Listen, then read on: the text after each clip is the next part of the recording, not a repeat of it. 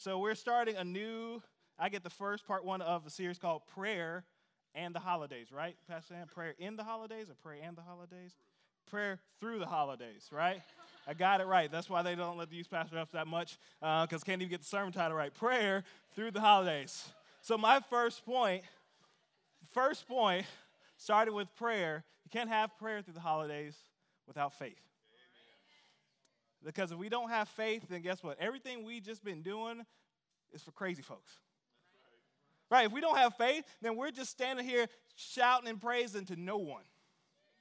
If we don't have faith, then when you pray and you're complaining, people say, why is that person over there just complaining? Like they're just walking around saying Jesus and God, like, well, who are they talking about? Like we have to have faith. Faith, our first verse. If you got your Bibles, got your iPads, whatever you got to have the word, go to Hebrews 11, verse 1. And when you get there, say, I'm there. They're already there. He was predicting my message. Hallelujah. Excited. Woo-hoo. You're there. It's okay to talk in church. You can say I'm there. Some of y'all are scared to say, I'm there. You're there. Yes. Been there. Okay. All right. Somebody in the future? Been there. Okay. I'm also thankful. I was thankful for my brother CC, Chris Comstock, and his wife Stephanie for the stage design, because last year when I spoke a message and they had these lovely snowflakes on the background, but the back of the wall was completely black. And so I told Chris, like, hey, man, we got to go through my outfits because I don't want to just look like teeth and eyes just floating up here on the screen. So I'm thankful for now we can light up the background stage with different colors. So again, just having that thankful heart. Are you there in Hebrews? So I'm going to read it out of the Passion Translation. Verse 1 says, now faith brings our hopes into reality and becomes the foundation needed to acquire the things we long for. It is all the evidence required to prove what is still unseen. I'm going to read it again. Now, faith brings our hopes into reality and becomes the foundation needed to acquire the things we long for. It is all the evidence required to prove what is still unseen. Now, there's another scripture that ties along with this in Romans. It says that we have all been given the same measure of faith. So everyone in here was given the same measure of faith. You did not have a different level of faith to start with because of whatever. Because you don't live in Texas, or you weren't born in Texas, that you got less than faith because God loves Texas. Like you didn't, like if you're an Aggie, like, and God says, I'm sorry, like he still gave you the same measure of faith. And I like to start with stories too, Pastor Chris. My parents used to exercise this faith. They used to give us a test of faith. So growing up, and now my mom is just already shaking her head right there. She's like, oh, Lord, what is he about to say? So growing up in the Sims household, you did not get your license until you were 18. Mama said no 16-year-old does not know how to drive because you have to always drive defensively. And if you've been down Broadway the past couple of days, you have to offensively drive because people are just driving crazy. And so we couldn't get our license until we were 18. But once we got our license, they would give us task or something. They would do, hey, while you're out, can you get this? Hey, when you go to the store, can you pick this up? And Dad would give big bills occasionally for you to go get something that probably didn't require all that much. So he would say, hey, make sure you get some pizza today. We're going to eat pizza, so I'm going to give you $1, some money to go get pizza. So Dad would pull out his wallet, and he'd pull out $100, and he'd give it to me. Now, $100 to an 18-year-old, that may not be a lot to you right now, but to an 18-year-old, I felt like Aladdin. I was like, a whole new world. Some video games and beef jerky. I'll buy some gummy worms. No, sorry. Did I get that right, Israel? Israel, did I hit that? Israel Bravo, did I hit it? Can I brag on one of my youth for just a moment? Israel Bravo was in a play last year, and he said, I'm going to be in this play. Pastor Roger, can you come watch? I said, yeah, tell me the dates. I'm putting in my phone. I said, what's the play? He's like, it's Aladdin. I was like, oh, that's so great. What part are you going to be? Aladdin. Wait, what? The main character in the play. We got some talented people in 212. 212 Youth has some talented people. And he had that solo part, A Whole New World, and he killed it. And I stood up. I was like, you better sing that song, Aladdin. And everybody looked at me like I was crazy. But $100 given to an 18-year-old is like a whole new world. Like, oh, my gosh. But what they were doing, because they never ordered us to bring back their change. But in the back of their mind, they were thinking, you better bring me back change, because I know you are not getting $100 worth of pizza. But there was never a doubt in what the amount of money they gave you, that it was enough to complete the task that was in front of you. So dad never, or mom never gave us too little of money to go get any grocery, any item, whatever it is. They always gave us more than enough. Everybody says more than enough. So the scripture says that here's what faith is, and then another scripture says you've been given the same measure of faith. So just as my loving parents testing our faith and testing if we were really crazy enough to go only spend $15 on pizza and keep $85, did I do the math right? $85 of change.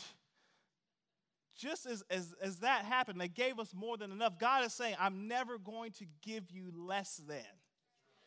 Your measure of faith that you got to start with is never less than the task that's in front of you.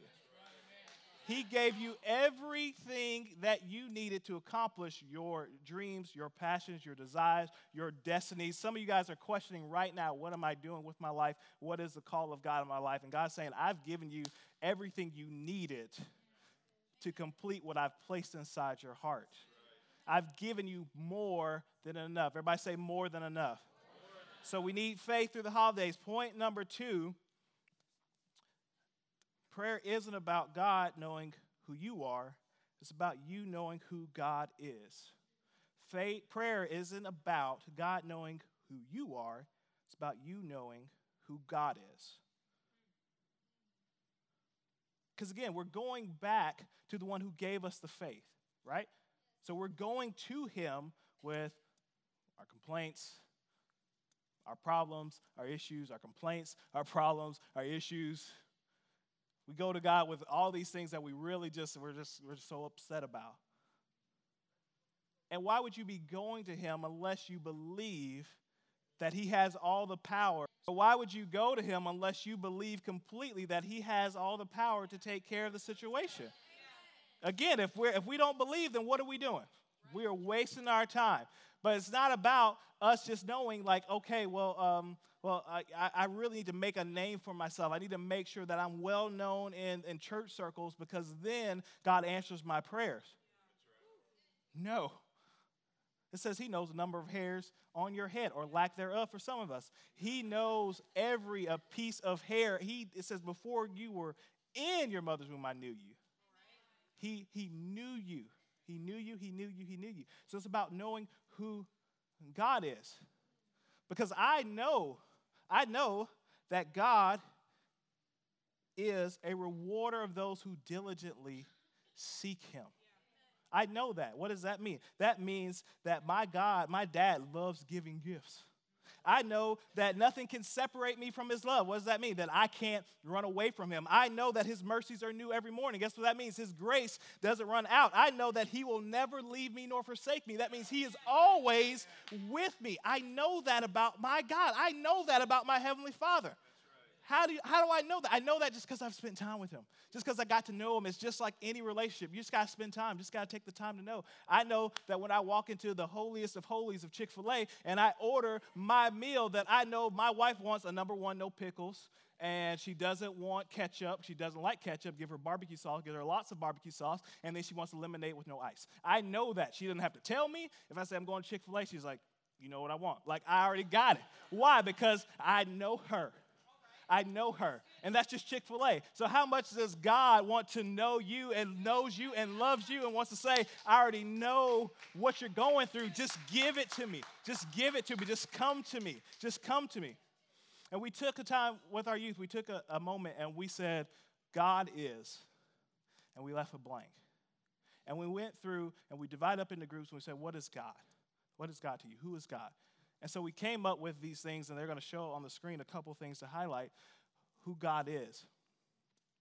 And there are a couple things that we talked about, and for all of these words, we found scriptures to back up who God is. We came up with a total, I believe it was 77, and we stopped at 77. We could have kept going. But things like that he is wonderful, that he's forgiveness, that he's nurturing. There's a scripture that says he's nurturing. He's trustworthy. It says he is faithful.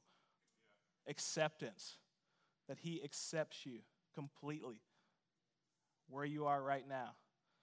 That there's healing. That he's awesome, that he's peace.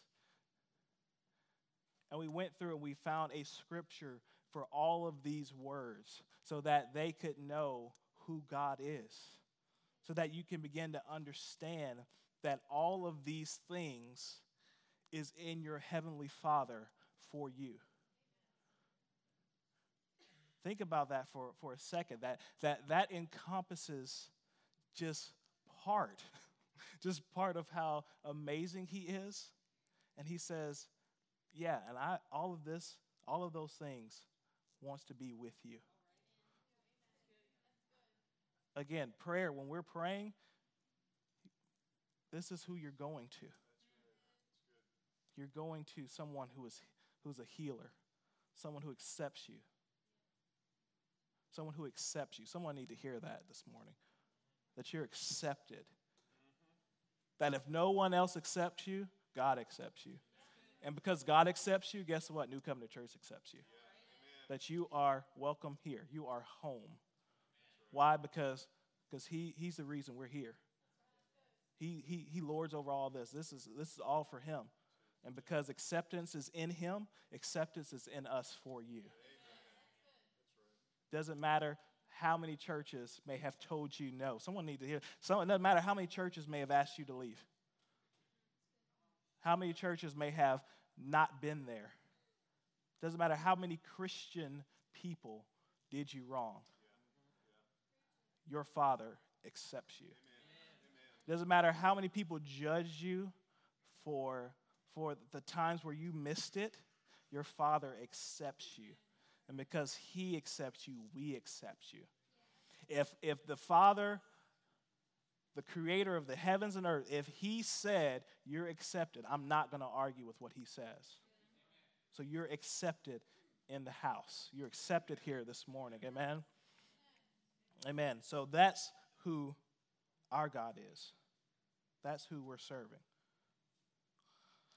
All right, moving right along. Number 3. I only got 4 points, guys, and I'm already on number 3. I'm glad no one stood up and said, woo, we're about to be out. So thank you for that. That blessed my heart. If somebody had stood up, I might have cried. Point number 3. So when we're praying through the holidays, we have faith. We know who God is, and then we're praying from a place of victory. Jesus was the complete, total package for us. He defeated the power of death and the grave. He provided healing and wholeness with nothing missing, nothing lacking. Nothing missing, nothing lacking. That was so profound to me whenever I was growing up in youth group and Pastor Corey said nothing missing, nothing lacking in Jesus. And that right there takes away this concept that I have to have it all together because he did it for us. He said, just in me, there's nothing missing, nothing lacking. There's nothing that you will need in me. So with that, I came up with this. Okay, it's cheesy, but you just go with me, church. So I remember like all these different volleyball camps had these 3 words: bump, set, spike. If anybody played volleyball, remember it's because you got 3 hits, you got to get back over the net. If you never played volleyball, talk to a friend. They'll tell you how. But Jesus was the complete package. So bump was the sinless life he lived. Set was the cross. Spike was the resurrection and ascension to heaven. Okay? Can I go over that again? So bump, sinless life he lived. Set the cross, Spike the resurrection. Okay, maybe that was just for me, Lord. I'm sorry. Like that was just like, you needed to hear that. The church already knows that. But just to remember, I was just reminding myself, he didn't say sweet baby Jesus in the manger, all cute and cuddly. Like he actually grew up, he lived a life, and the cross is where the start of the enemy's defeat. But the resurrection is what we celebrate. I remember the cross, but I celebrate and worship a resurrected king. Again, this is how this all makes sense, because again, if our faith is not believing in this, then what are we doing? If we're not believing in a resurrected king, then what are we doing? Okay? Y'all with me on that? Okay, so y'all are good. So we'll just go on to the fourth point, my last point. And we're going to have a chance after we talk about prayer, we talk about faith, I'm going to give you an opportunity to activate the prayer this morning, okay? So the worship team is going to get ready to come back because we are going to take a moment to pray. But something that's really important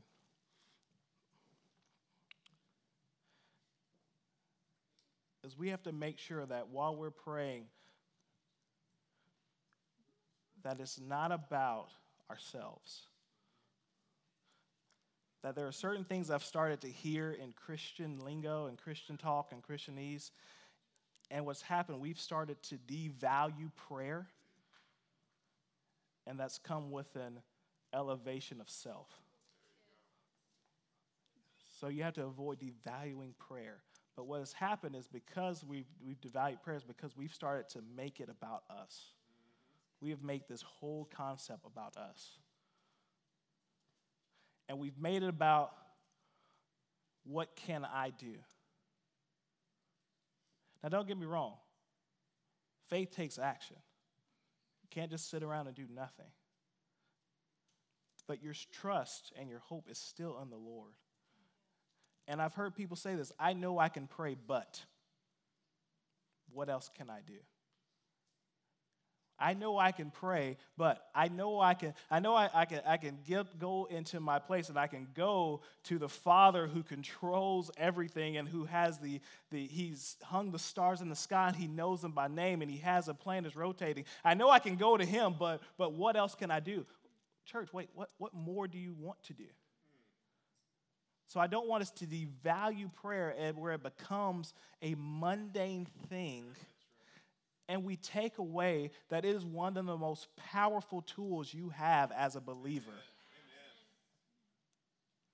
Think about that. If your friend was on trial and you had the ability to go to the judge and talk to him beforehand and say, hey, let me tell you about, he's not a bad person. She's really great.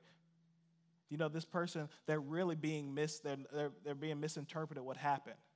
Do you think that would have an impact on the situation if you got a chance to talk to the judge before a friend was on trial? This means yes. So while a friend, brother, sister, family member is going through a hard time, or they may call it a trial in life, you have the opportunity to go on their behalf to the King of Kings and the Lord of Lords, and you get to plead, pray, declare their case with him. Amen. And his word says you get to do that. Amen. You get to do that. That's a weapon you have. That is a tool you have. That is something that the enemy cannot stand. He can't stand your praise, and he can't stand your prayers. Because he's like, man, they're going over my head again. I'm trying to bring destruction, and they keep bringing God into the situation. Now I know I'm going to lose. Because you're saying, I can't, we're not going to be, devil, we're not going to get in an argument match back and forth. I'm going to go tell my dad. This ain't going to be a debate. We're not going to see who looks better, who's better, who can outwit each other. I'm just going to my dad, and this is over. That's what you have. the opportunity to do. But we care about other stuff. We want to elevate ourselves. We want to make sure we look good. We want to make sure we get all the likes on social media and Facebook and Instagram. We want to make sure that everyone gets to hear, my part and hear what I did. When it's truly all about giving glory to God. When it's truly all about who he is in us and who he is through us.